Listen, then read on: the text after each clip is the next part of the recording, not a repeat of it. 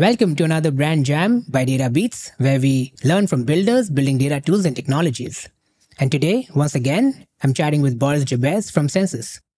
In our previous conversation, Boris and I discussed how reverse ETL has rapidly evolved into a feature that's become table stakes for all of MarTech, as well as the factors that have contributed to this rapid evolution. Today, we are continuing the conversation, and we're going to discuss how organizations can turn the data warehouse into a growth engine. So, without further ado, let's hit the beats.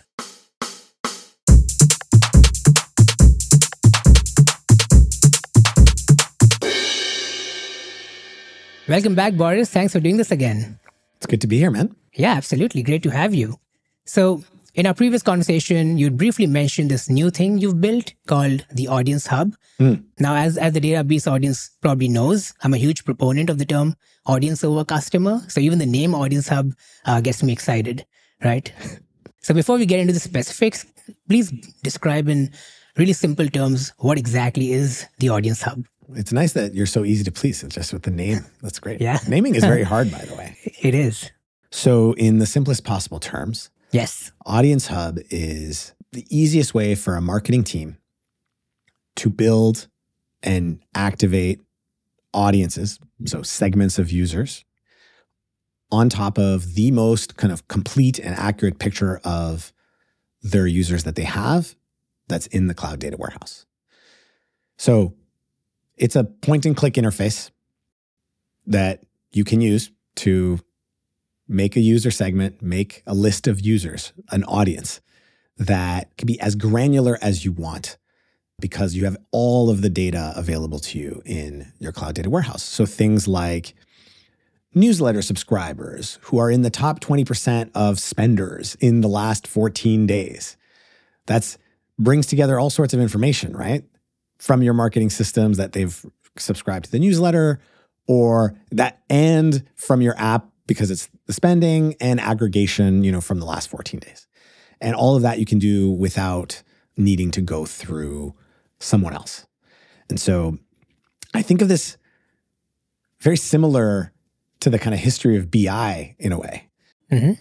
People talk a lot about in data, right? For the last, I don't know how many years now, 10, 20, this idea of trying to be more self-service. Yes. And I think of Audience Hub as a very similar evolution for our side of the world, for the growth data marketing side of the world. No, that makes a lot of sense. So just so folks fully understand how the Audience Hub works, please describe the prerequisites for non-data teams like growth or marketing to leverage the data that's already in the warehouse using the Audience Hub. And also describe the role of data teams here. Yeah, so I always think the data team should be involved. I think data teams are a part of the broader growth organization, right? Sure, yeah. And so the role of the data team in the Audience Hub, in other words, what you need from the data team or the data warehouse in order for the marketing team to use the Audience Hub is just a foundation of clean, governed data. Right. So what you need is one, identify the right data in the warehouse, and then define those data sets, whether those are a set of related entities, one giant table of users. Just define the data sets that matter, and then that's it. And then Audience Hub will connect to those, and marketers can have a good time. So let's get into the specifics now, right? How can GTM teams at B2B organizations leverage the Audience Hub to elevate the customer experience? It would be great if you can share a use case here. I mean, we've been working with B2B companies for so many years, and I think of it as the first and best way to elevate the customer experience is to make it feel more one-on-one, right? More personal. Mm-hmm. It's one of my favorite things about walking into a store where they know me. It reminds me of Michael Scott. It's amazing. Yeah. Exactly.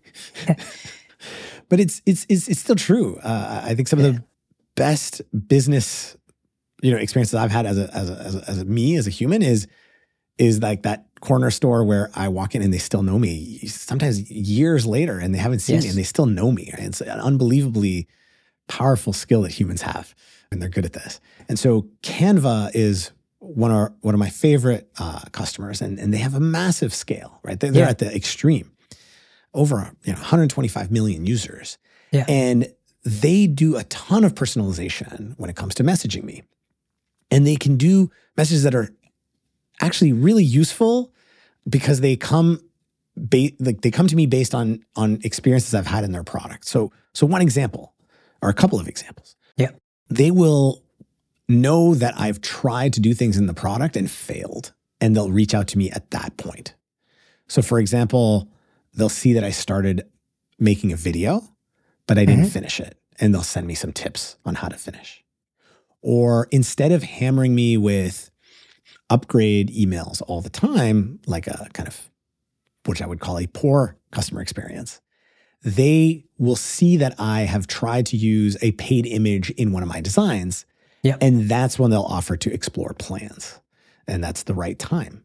Or they'll see milestones and recommend things that are actually appropriate. So you might be working on wedding invitation template, and they'll say at that point, like, would you like to see these templates or these graphics? Yeah. So this is just much more useful, and it has the added benefit of this drives growth. Yeah. But it does it by elevating my customer experience.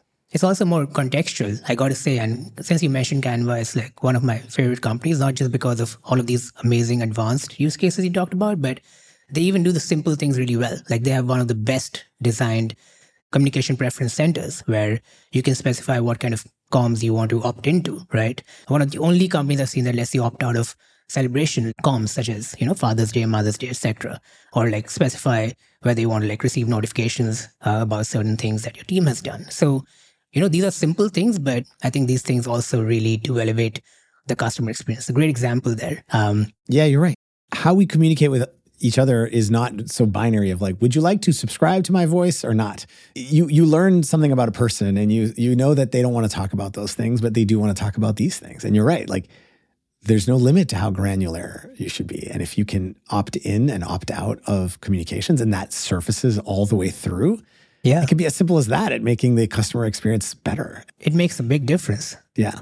I have yet to see a company that can't be better at this. They let you also choose the frequency of messaging, so it can be weekly, monthly. They let you also pause your communications. So I think these things make a big difference. And I'm a happy Canva customer, so I can say that for sure. Likewise. Cool. So let's get into a B2C use case for the Audience Hub, one that you think that folks must know about. So I think there's a lot of ways consumer companies want to drive growth. But let me give you one example that I think is really top of mind for me right now. And it's about what in the industry we call offline conversions. So Orange Theory is one of our customers. They're a fitness studio. They have like 1,500 locations worldwide. Nice.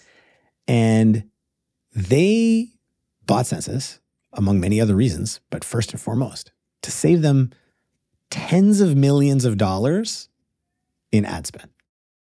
Nice. So why is that? Right? So, they actually have a fairly complex conversion journey for their user, right? For their customer, because they have multiple kind of digital and physical touch points along the way. So for example, you can be, I think, captured as a lead over a phone call or on the studio website, or you can even walk into the studio. So there's different ways you can kind of enter into the funnel. And then when you book a class or become a member, you can also do that through the phone, digitally, or in person. So there's different ways to enter and flow through the journey, right? Down to like a conversion, which is like you become a paying customer. Yeah. And because of that, a digital pixel on your website doesn't work because each one of those steps can be done offline. Yeah. And one of the great things about the Audience Hub, right, is your data team has often already done the modeling work to stitch the customer profiles together to answer this question of like, who are my customers and what have they done? So they've already created definitions like, who are our current members, so that we could suppress them from campaigns, for example, if you wanted to say, I don't want to receive communications. Yeah. Or they know who interacted with Orange Theory, but not who took the intro class. They know these kinds of things. But getting that synced all the way through to your Google and Facebook ad systems nationwide, right? The 1,500 studios wasn't possible because the information about the user in where they were in this journey and the marketing ad systems, two different worlds. Right. And so just by connecting those two things, to be able to say, I want to build an audience that is the people who have successfully become members or who are still prospects, like just something as simple as that. But I want that surfaced all the way through to Google for ads. That alone makes your ad targeting so much more precise. Why are you throwing an ad to someone who's like, I've already become a member? Exactly. And it's because you just don't know. And so that to me is a huge, simple, both like dollar valuable and customer experience valuable thing for B2C companies. And you can't do this, in my opinion, with a traditional CDP, right? Because it's a fairly complex concept of the customer. And you have to use, data warehouses for doing that modeling. And so they've already done the modeling. Now you can just build the audiences. Yeah, 100%. And since you mentioned the fact that data people have already done the modeling, which is great, right? So at the end of the day, data analysts and engineers should also be able to understand how their efforts impact the business, right? I personally think it's imperative, to address how all of this enables data people to do more impactful work in their day-to-day, right? So can you explain how that is? Yeah, I honestly think outside of maybe just core company governance, I think data teams are actually growth teams. Right. And if they're not, they probably should think that way. Sure, yeah. So outside of a core motivation of maybe making sure the company is not screwing up, right? But if you care about growing the business, which I think most of them should, then you owe it to yourself and to the rest of the company to help, A, drive the most powerful campaigns. 2, identify the most successful campaigns. Yeah. And push the organization to execute on those campaigns. And campaign I use in the broadest sense, right? Like marketers love using the word campaigns, but I think that word can be meant just generally. Like I think in the data world, we might call those experiments. Yeah. In growth as well. But I think companies are just a series of experiments, right? You're attempting, everything you do is technically a bet, right? Sure. And so I think data teams where they can, so if you think of the first level of value is to empower the business to grow, right? So to give the people who are on the front lines trying to run those experiments, give them the tools, give them the knowledge, give them the data.